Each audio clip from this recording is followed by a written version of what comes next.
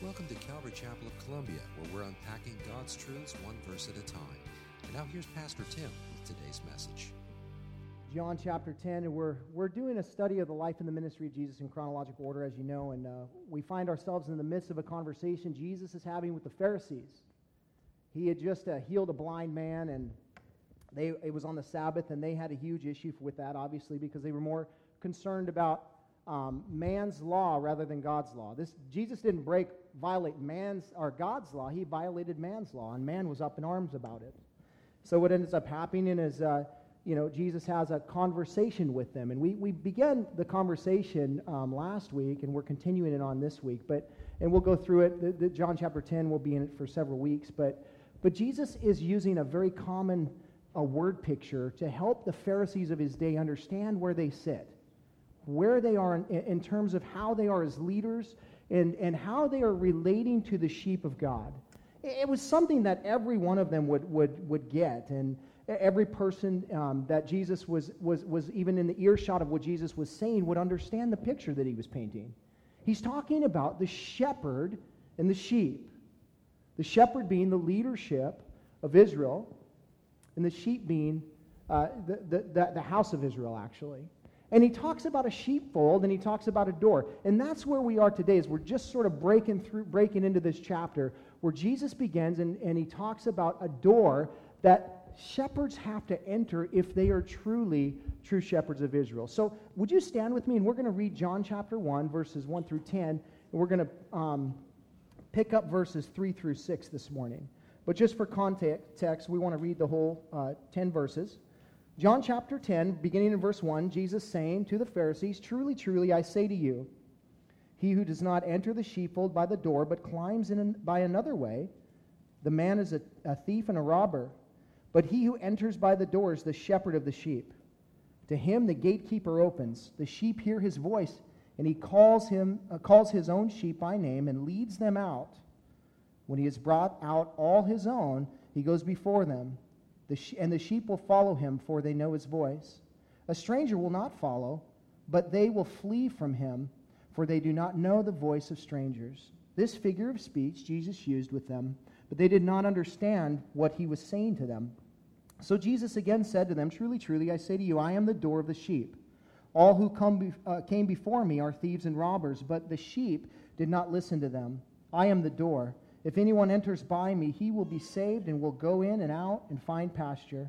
The thief comes only to steal and kill and destroy. I came that they might have life and have it abundantly." And Father, we thank you for your word this morning. Lord, we ask, as we sit before you as sheep, that you would speak to our hearts. You're the great shepherd. You are the good shepherd. You are the door. May we see you clearly this morning, Lord. May we allow your Spirit to shape our hearts. Lord, as the clay sits before the master potter, Lord, here we are. Well, our hearts are open to you. Whatever you would like to do in our lives, God, we're open to your will.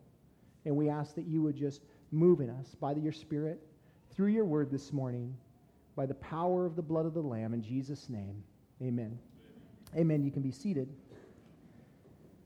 Now, everyone in Jesus' day, as I said, would understand this picture of how a shepherd would interact with his sheep. The shepherd was the caretaker. He was the provider. He was the protector. Not only the protector from the predators in the wilderness, but listen, he was the protector of the sheep themselves. Because, as you know, sheep are not incredibly bright animals. You know that? They are not real bright at all. They're prone to wander. And they're incredibly prone to danger. In fact, sheep are so dense that they will end up, in ravines and falling off ravines, and they'll just walk right off cliffs. And here's what's interesting: that one will accidentally fall off a cliff, but the rest of them will intentionally follow. So a sheep might fall off a cliff, but the rest of the crowd will just continue to follow right off the cliff. Isn't that interesting? They're that dense that they are just so prone to follow that they'll follow even to their own death. Now, you realize that God is speaking to us when he's speaking about sheep. He's speaking to people. It's not a compliment, by the way. It's to help us understand who we are. It's interesting to me how oftentimes people will they'll watch another sheep go down a road. Maybe it's drugs, maybe it's alcohol, maybe it's a flirting with somebody in the office, and they end up getting they fall, right? How is it that other sheep, seeing that, go, oh, I can handle it, but I can do the same thing and not fall? They're following this into the same trap as the one that just before them that fell. Oh, but I can handle it. And the Lord says, no, you can't. That's why you need a shepherd. The Lord is telling us that, in Israel, the terrain is incredibly rugged where they would pasture these sheep. And it's kind of mountainous, and there's ravines and rocks and all this kind of stuff. And it happens all the time, actually, where flocks will die, hundreds of sheep at a time, actually, because one follows one right over the cliff. And they just keep going and going and going, and they stack the bodies. We have to be careful as sheep that we're not following each other, but that we're following the Good Shepherd. That's what the Lord wants us to understand, that we need a shepherd. Sheep need a shepherd to protect them, not just from the predators in the wilderness, wolves, bears, etc., but we need God to protect us from ourselves. We need God to protect us from ourselves. Jesus being the Good Shepherd, He is watching over us at all times. He is guiding us. He is convicting us. He is leading us into the right pasture. But listen, not all shepherds are like that. There are many, many shepherds in this world, under shepherds we'll call them, because Jesus is the one and true shepherd, but under shepherds that are standing before people, God's sheep, that are leading them astray, that are causing them to, they're fleecing the flock, they're stripping them down. They don't have any care for the sheep whatsoever. What they care about is themselves. And that's the ones that Jesus is speaking to.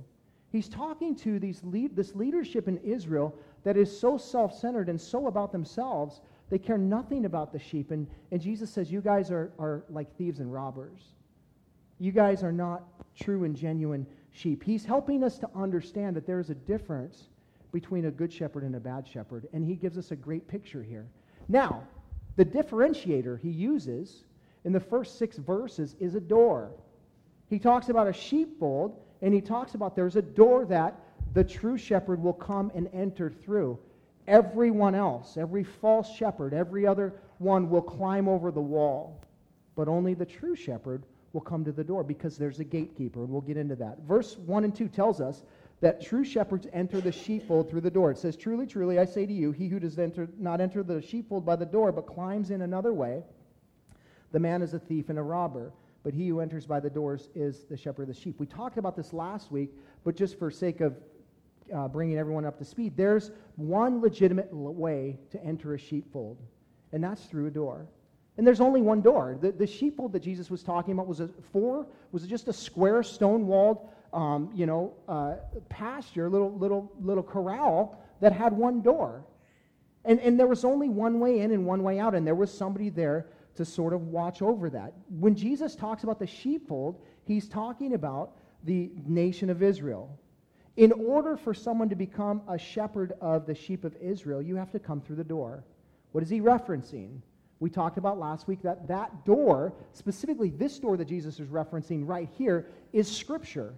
There is a door that they have to enter in through, and Jesus himself had to enter through that door to become the true shepherd, to show the people of Israel that he is the true shepherd. So there's 2 different doors that he's talking about in John chapter 1 John 10, 1 through 10. The first door he's talking about is the door to Scripture. The second door that he talks about is the door of salvation, which is him. It's interesting that there are 2 sheepfolds that he talks about in the first 20 verses. The first sheepfold is the children of Israel. The second sheepfold is us, the Gentiles. He talks about, I think in verse 16 or so, that there's other sheep that he has to lead out. And he's talking about the sheepfold of the world.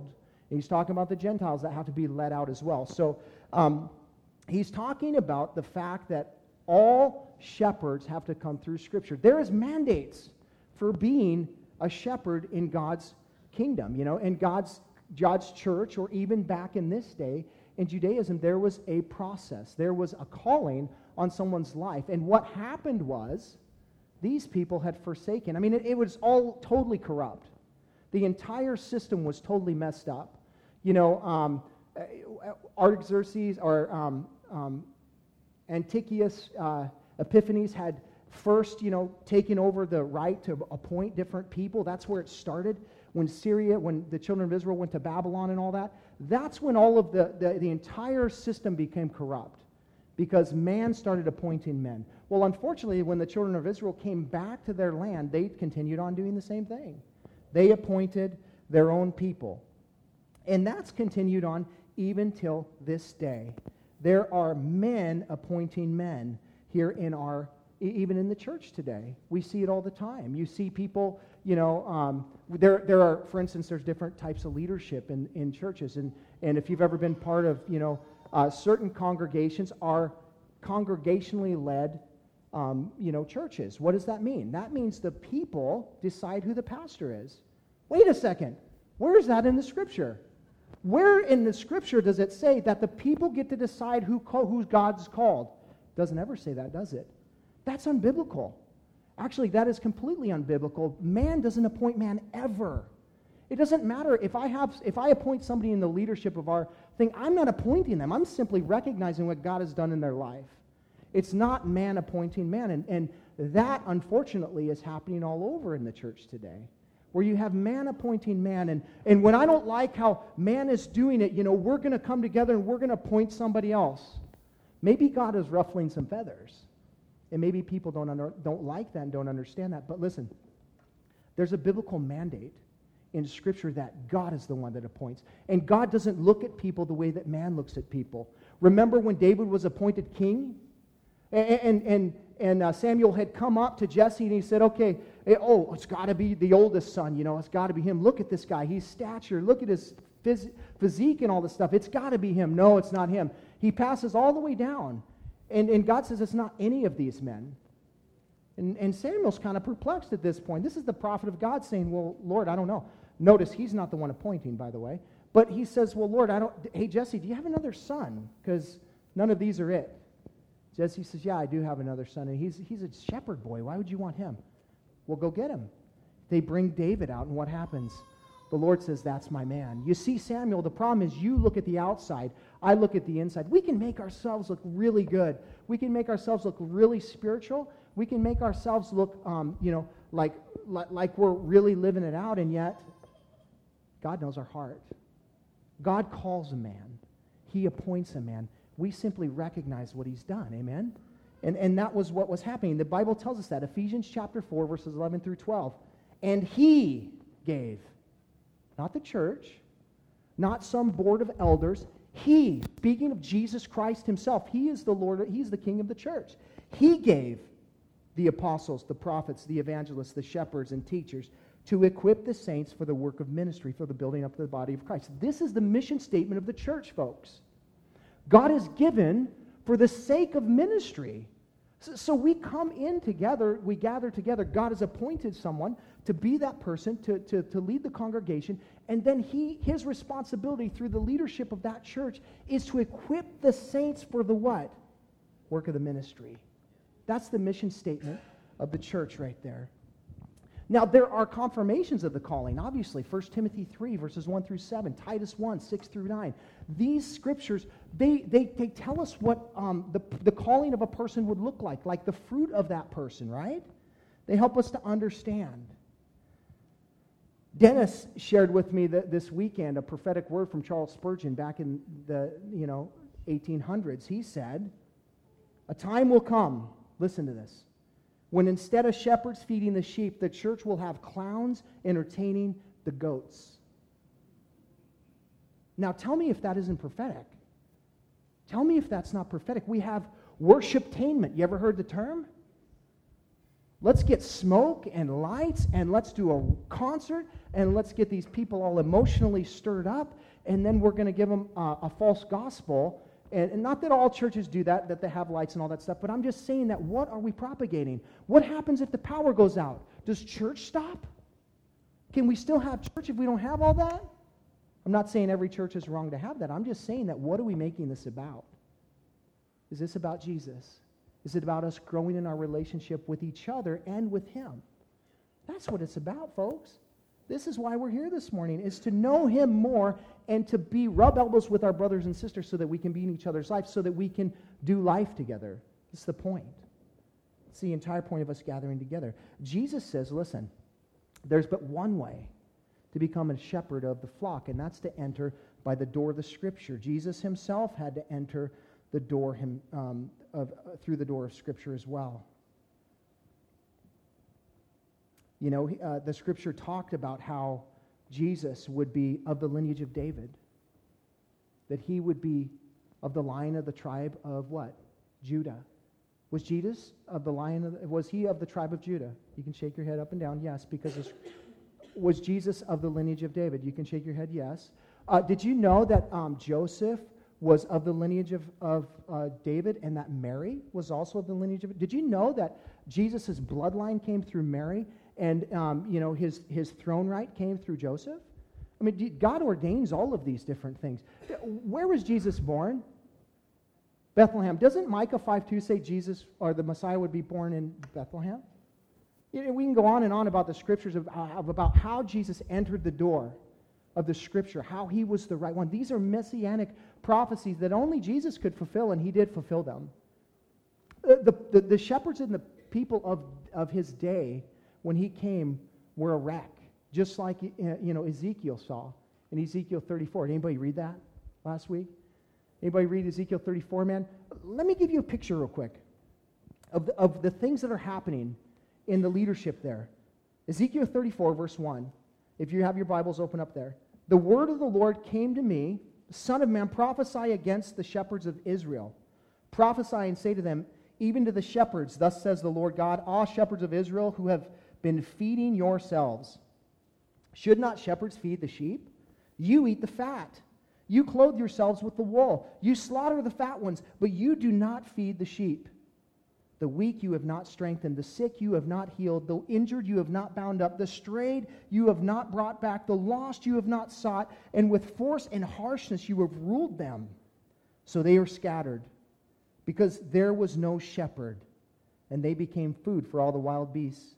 My sheep were scattered. They wandered all over the mountains, and on every high hill my sheep were scattered all over the face of the earth, and none to search or seek for them. Verse 7, therefore you shepherds, hear the word of the Lord.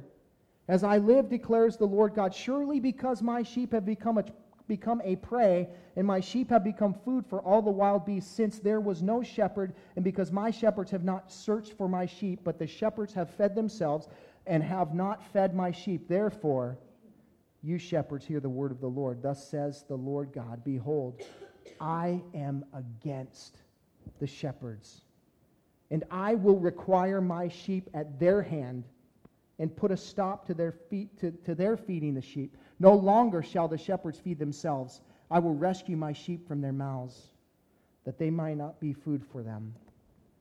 God is saying that there is there's a stricter wrath for those who are in leadership.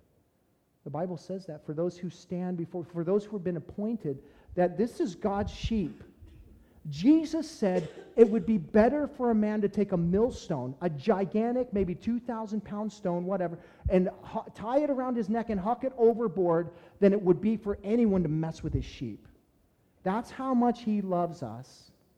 And so for someone to stand and to strip the sheep, to treat them harshly, to fleece them, to not feed them, but yet to take from them, God would have a major problem with that. And that's what he's saying here. And Jesus is saying this is the time that he's living in. The shepherd of Israel have all gone astray. They are all about themselves. So God goes on in that chapter, and I'm not going to read it, but he goes on and says he's going to send himself a shepherd. And it will be himself. He talks about David there at the end of the chapter, but he's talking about the lineage of David. He's talking about Jesus. David lived long before this. This isn't talking about David, but this is talking about a descendant of David, Jesus Christ, the one who would reign and rule as the one and true shepherd of Israel. Listen, I am thankful that God is in the business of for fixing corruption, aren't you? Aren't you glad that God's in control and that he has, no matter what corruption is going around in our world or going on in our own country and our own government or whatever, that God is in control? and that he's got it. He's at work and he's doing something. And we can rest in him, and we don't have to worry. We don't have to take that worry on ourselves because God is doing something. He himself is the shepherd of not just the fold of Israel, but even us today. He's our shepherd. The differentiator then for the true shepherd and the false shepherd is the door they enter.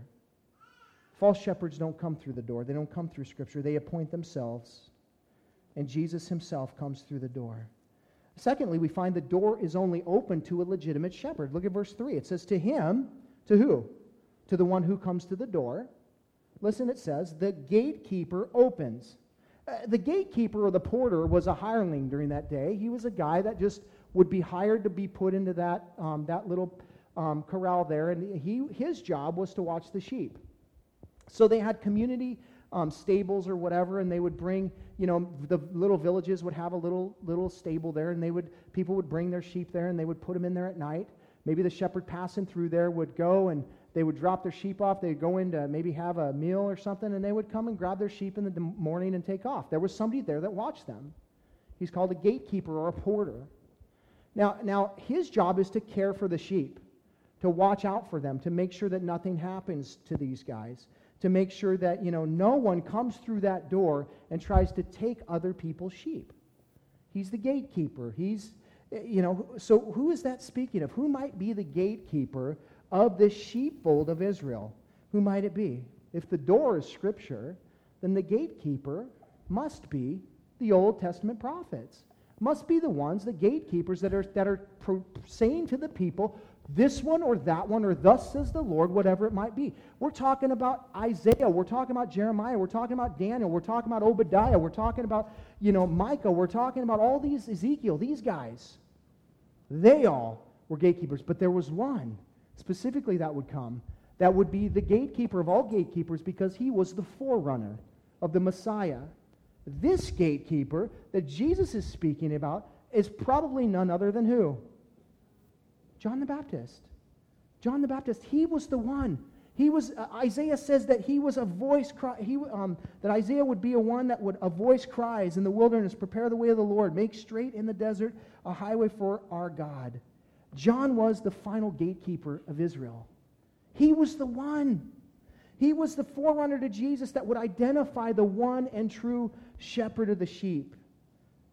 The identification, listen to this, that Jesus was the one. You know what it was found in? The descending of the Spirit of God upon him. Do you know that? That's how John knew. John and Jesus were cousins. You know that, right? Elizabeth and Mary were cousins. And so John was probably 6 months older than Jesus. When Mary came to Elizabeth's house, it says that John leapt in Elizabeth's womb. He knew that the one was there, but he didn't recognize until the Spirit of God descended. Check this out. John the Apostle records the words of John the Baptist in John chapter 1, verse 31 through 34. He said, I myself did not know him, but for this purpose I came baptizing with water, that he might be revealed to Israel. And John bore witness. Speaking of the Baptist, I saw the Spirit descend like heaven. I saw the Spirit descend from heaven like a dove, and it remained on him. I myself did not know him, but he who sent me to baptize with water said to me, he on whom you see the Spirit descend and remain, this is he who baptizes with the Holy Spirit. And I have seen and have bore witness that this is the Son of God. I get so excited that I can barely read. Can you imagine being John the Baptist? That's your cousin. I don't know how well they knew each other. I don't know that they lived in the same town or anything, but it's your cousin. And here he comes, and he's like, dude, you need to baptize me. He's like, okay, well, I'm not baptizing you, man. You need to baptize me. He knew that Jesus had some anointing on his life, and yet it wasn't until the Spirit fell on him that he saw the Holy Spirit that he knew, because that was the sign that he had been given. The identifier of a good shepherd, of a true shepherd, is the Holy Spirit, folks. It's the Spirit of God descending upon the man. Listen, you can see the Holy Spirit upon a person, can you not? How do we see it? We see it in fruit. We see it in love, in joy, and peace, and patience, kindness, goodness, faithfulness, gentleness, and self-control. We see it in that. The Holy Spirit upon somebody, we say, oh, this person belongs to the same Lord I do. And then you see the Holy Spirit working in their life, and you say, man, the Lord has anointed that person. You ever been around an anointed person before? You can tell. The Lord's got something special. They have a special ministry upon that person. It's not that they're any greater or anything like that. It's just that God has a calling on their life for something specific. Did you know God has a calling on your life? Did you know that God has a specific ministry for you? That like you're not just part of a body that you have no function. Listen, even the armpit has a function. It's meant to cool the body. It's to keep the body healthy. God has a plan for your life. God has a calling for your life. Live out the calling. God, what is your calling for me? And help me to live it out. The Holy Spirit is the one that will tell you that. You can see the calling of a person through the Holy Spirit. The gatekeeper isn't just going to let anyone into the sheepfold, folks. They must be a shepherd. Thieves and robbers, they're going to come. They're going to have to crawl over the walls to get to the sheep. But a genuine shepherd, he will come through the door, and the gatekeeper will recognize him. And he will say, this one, he's a shepherd, and he's allowed to come in. The door is only open to a legitimate shepherd. Look what Jesus says next in verse 3. Continuing on. The sheep hear his voice, and he calls his own sheep by name and leads them out. When he has brought out all his own, he goes before them, and the sheep follow him, for they know his voice. A stranger they do not follow, but they will flee from him, for they do not know the voice of strangers. This figure of speech Jesus used with them, but they did not understand what he was saying to them. This is so incredibly rich right here. This section of Scripture is top. This is top sirloin. Like, this is filet mignon when it comes to the Scripture, man. I mean, this is deep stuff. What is it declaring? It's declaring that those who are God's sheep will have a genuine interest to follow God. They'll have a genuine interest to follow God. They will hear the voice of the true shepherd. Now, this is where things can get dicey if we're not careful. Because man likes to take God's word and take it to sometimes way too great of extremes. They like to take God's word and go one way or the other with it. And we just got to stay in the harness, right? We just got to stay in the center and say, God, let your word speak for itself. Here, it tells us it's undeniable that it says that the shepherd stands in the doorway and he calls the sheep and they come. The sheep is the children of Israel. The shepherd is Jesus. He's coming. He entered through the door, through the Scripture. John the Baptist had made the way for him. Now he's calling his sheep out. How are they his sheep? Because Romans chapter 8:28 tells us that those whom he foreknew, he predestined. Those whom he predestined, he called. Those who he called, he justified. Those who he justified, he glorified. We can't deny what it's saying here in the Scripture. That's what it's saying. His sheep hear his voice. They're his sheep. They know him. They know him.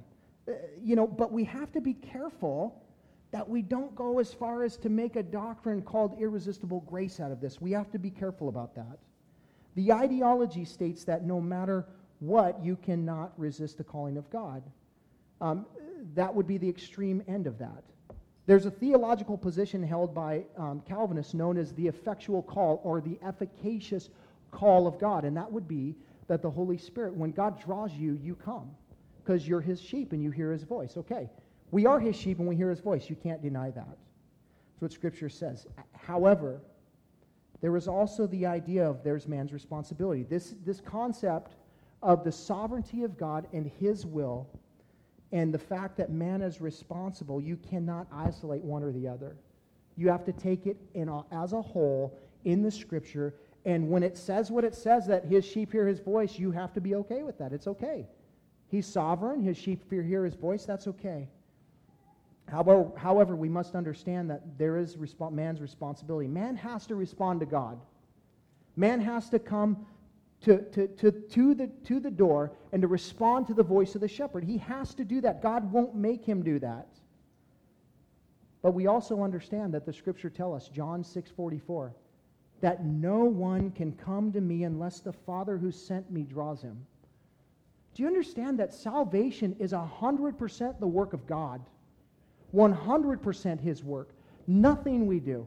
We don't stand before God and we say, God, man, I'm choosing you. No, the Bible tells us that we love him because he first loved us. He's taken all the steps towards us. Salvation is 100% in his bulk, in his court. He's done it all for us. We simply have to respond. And every Calvinist would say the same, that you have to respond to God's calling. So I don't understand the irresistible grace thing, but whatever. The reality is that if we take scriptures to one end, we get Calvinism. If we take it to another end, we get Arminianism. We can't do that. What we need to do is sit and let the scripture speak for itself. I'm a big picture guy. You know, the nuts and bolts, it can get a little, it can get a little bit fuzzy sometimes. So I like to just keep it simple. I like Pastor Chuck's motto, teaching the Bible. Simply teach the Bible simply. Simply teach the Bible simply. Just keep it simple. The KISS principle, keep it simple, stupid. You ever heard that? That's what we're supposed to do in the church. We're supposed to present the gospel in a simple way. At the end of the day, these theological truths, man, we'll find out when we get to heaven. But at the end of the day, no one can deny the fact that God is 100% in control of salvation and man has responsibility to respond. Nobody can deny that because the scripture is clear. But I think John 3:16 through 18 does a really good job of helping us understand this in a very simple way. And the theologians would totally disagree with me, and that's okay because I'm not a theologian. Very simple guy. I like to keep it real simple so that I understand it and so that I can teach it to other people. John 3:16, check this out. For God so loved the world that he gave his only Son, that whoever believes in him should not perish but have eternal life. For God did not send his Son into the world to condemn the world, but in order that the world might be saved through him. Whoever believes in him is not condemned, but whoever does not believe is condemned already, because he has not believed in the name of the only Son of God. Now, according to this scripture, who does God love? The world. The world. That would include the elect and the non-elect. The world. That would include everyone, right? Okay, so God so loved the world.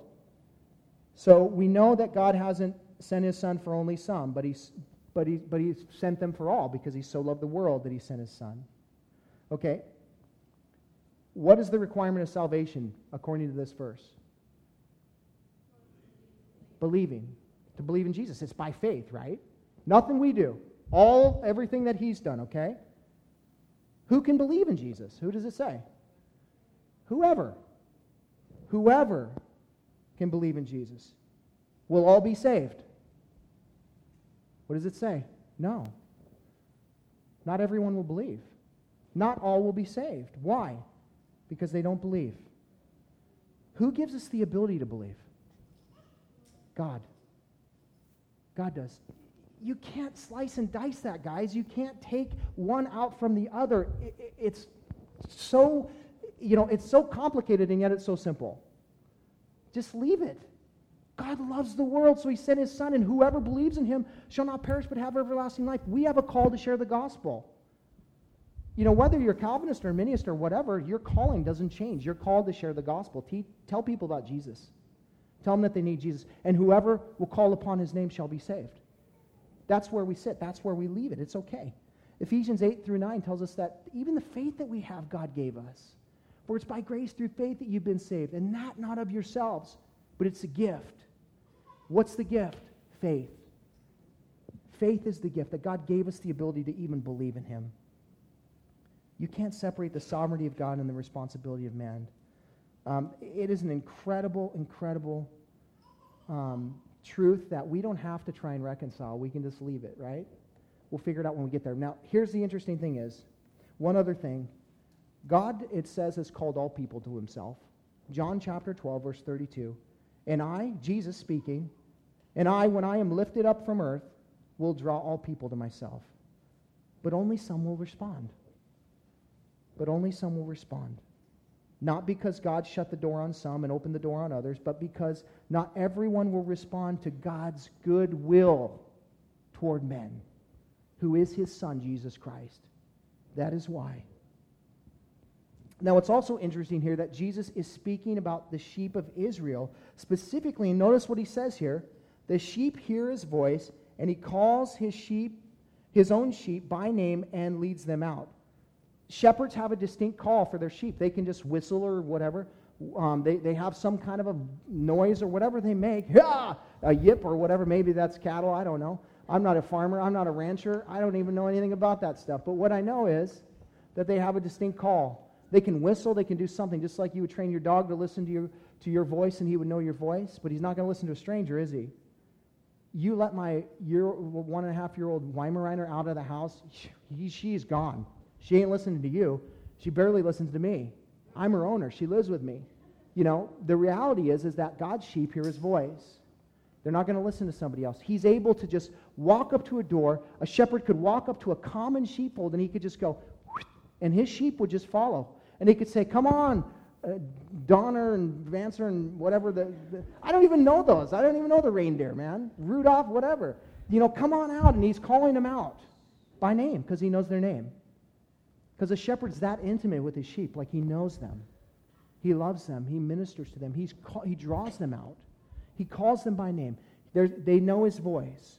But here's the thing is, he's leading them out. And that's what's interesting about this, because he's talking about the sheepfold of Israel. And Jesus is leading them out. This is pretty interesting, because what we find here is that Jesus himself is leading the children of Israel into something new.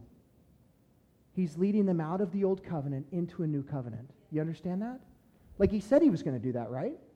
He promised that he was going to send a new covenant. And so what he's doing, Jesus is so deep in what he's telling these guys. Now, they're not going to get it all, you know, but what he's telling them is, I'm drawing the children of Israel out of the sheepfold into another. And he'll tell us later in the chapter that he's going to bring other sheep from another fold, and he's going to bring them all together. And we are all going to unite into what is known as spiritual Israel.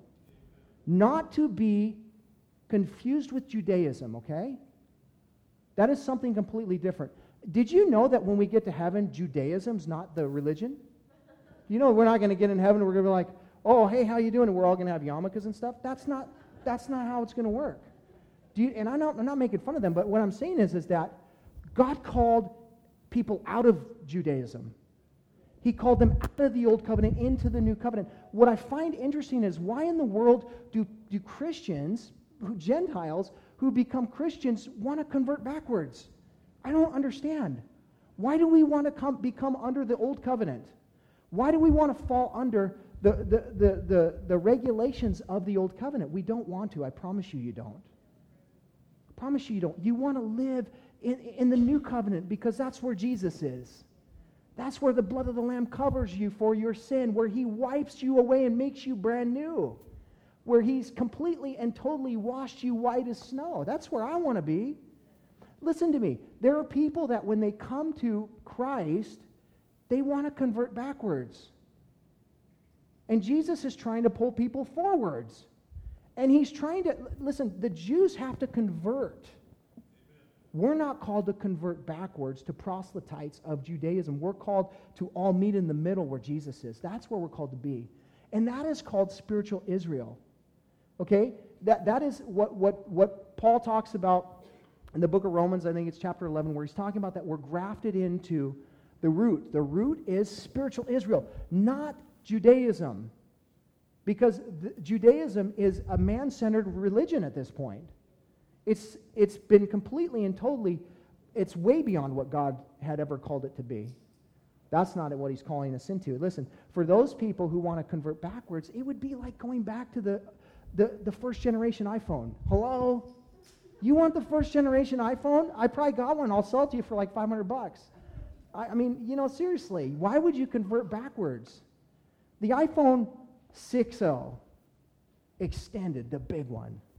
I got it. And I had the original one, and I can tell you there's no comparison. The new one is faster, it's better, it performs better, it's stronger, and you know what? It's got LTE, man. the internet service on that thing is so greater than 3G. Anybody want to go back to 3G? You know what 3G is. If you don't, just nod your head like you do. You got to come into this generation, folks. But here's the thing is that 3G is so slow, but LTE is fast. And why would we convert backwards?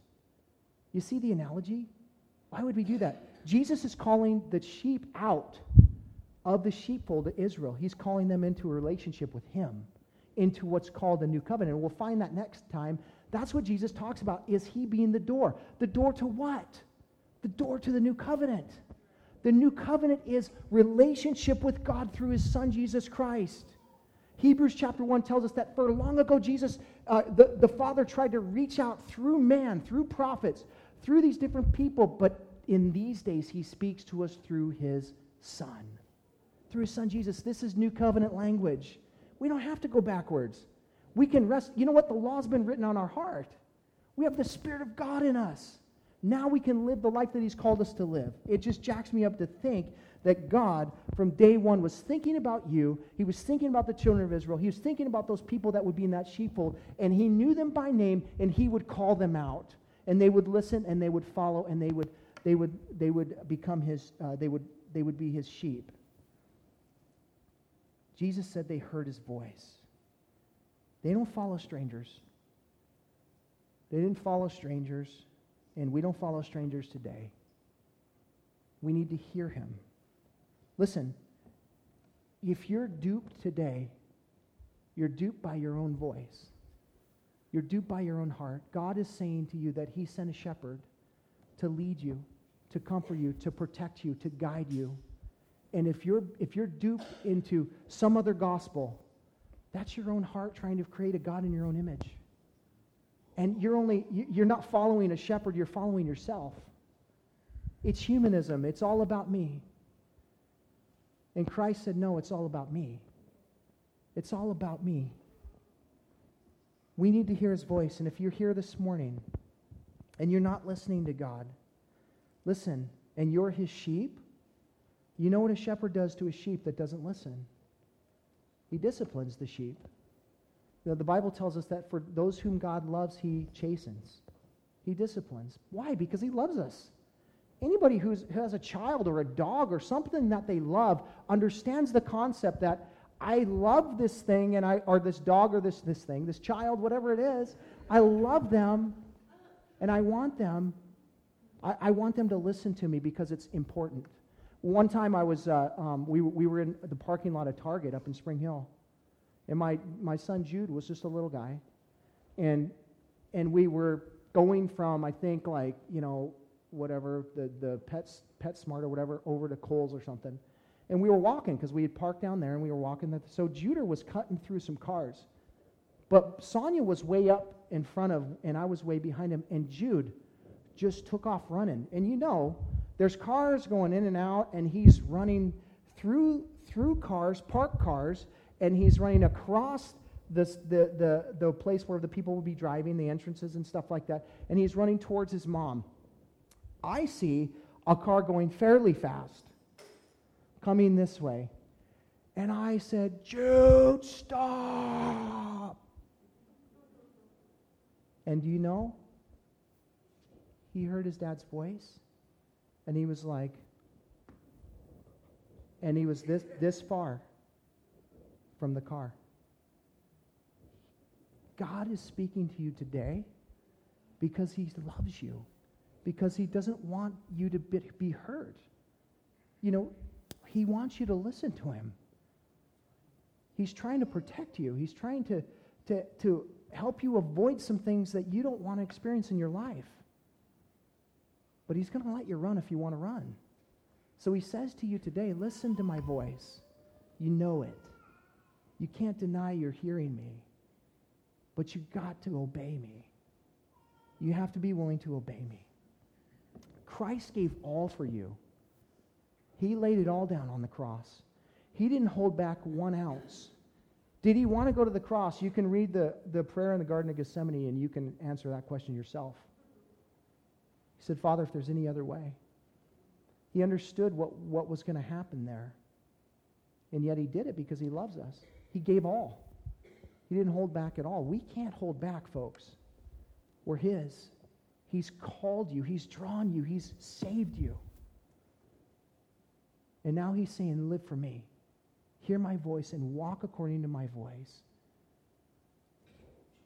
I end with a quote from Spurgeon. He says this: all the sheep of Christ who have been redeemed by His power become His by their own willing and cheerful surrender of themselves to Him. We would not belong to another if we might, nor would we wish to belong to ourselves if we could, nor, I trust, do we want any part of ourselves to be our own property. Judge ye whether this be true of you or not.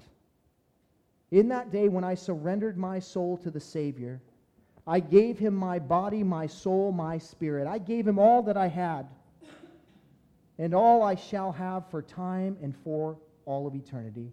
I gave Him all my talents, my powers, my faculties, my ears, my eyes, my limbs, my emotion, my judgment, my whole manhood, and all that could come of it. Whatever fresh capacity or new capability I may be endowed with. Were I at this good hour to change the note of gladness for one of sadness, it should be to wail out my penance, confession of the times and circumstances in which I have failed to observe the strict and unwavering allegiance I owe to my Lord. So far from regretting, I would fain renew my vows and make them over again. Spurgeon said he gave all because Christ gave all. Our response to God is simply, here I am, Lord, everything. Just like Isaiah said to him, here, my Lord, send me. He has a plan and a perfect and a calling on your life. Every one of us is a respective shepherd in some way, shape, or form. If you have a family, you're a shepherd, guys. If you have a family, ladies, you're shepherding your kids. If you have co-workers and friends and family and all these different things, there are circles of life that God is using you. He's called you into those circles of life to be His ambassador, to be His voice box, to be the one to stand there. Are you doing the job that He called you to do? These shepherds were not. I pray you are. And if you're not, start today. Simple thing. Lord, what would you have me to do? How would you have me to minister? And then be obedient to His voice. Amen? Let's pray. Father, we thank you so much for this morning and for your word. And we thank you, God, that we are your sheep. And your sheep hear your voice. And we hear you loud and clear this morning, Lord. We hear what you have for our lives, that you have a plan and a purpose. And that no doubt even you're speaking to our hearts this morning about the things that we're called to do in our lives. And maybe some of us have lost our way, Lord. Some of us have maybe not fulfilling the calling that you've given us. And for that, we're desperate. We're sorry this morning, Lord, for not being better ambassadors of the gospel. We know that you're not about trying to put a guilt trip on us, Lord. But we do know that we want to be obedient to your word. Help us today, Lord. Help us to be all that you've called us to be. Fill us with your Spirit, Lord. Send us from this place fully equipped to do your will and your work, whatever you would have us do, Lord. For those in the leadership in this church, Lord, may they have heard your word this morning. For me, Lord, that we would be obedient, that we be the shepherds that you've called us to be in this flock, that we would love and we would care and that we would feed your sheep. And Lord, if we were not doing that, then help us to, God. We praise you. We thank you for who you are. We glorify your holy name. And we ask that if there's anyone in this place this morning, God, that doesn't know you, that you would help them to come to that place where they realize you have come for their rescue, that you have come to save them personally, and that they would just have to call upon you. Whoever calls upon the name of the Lord, whoever believes in Jesus Christ shall be saved. And we thank you for that this morning, God. In Jesus' name, amen. Thanks for listening. You can hear more of Pastor Tim's studies through the Word of God on our website, www.calvaryofcolumbia.org. Thanks again for listening, and we hope you'll join us again as we continue to study God's Word.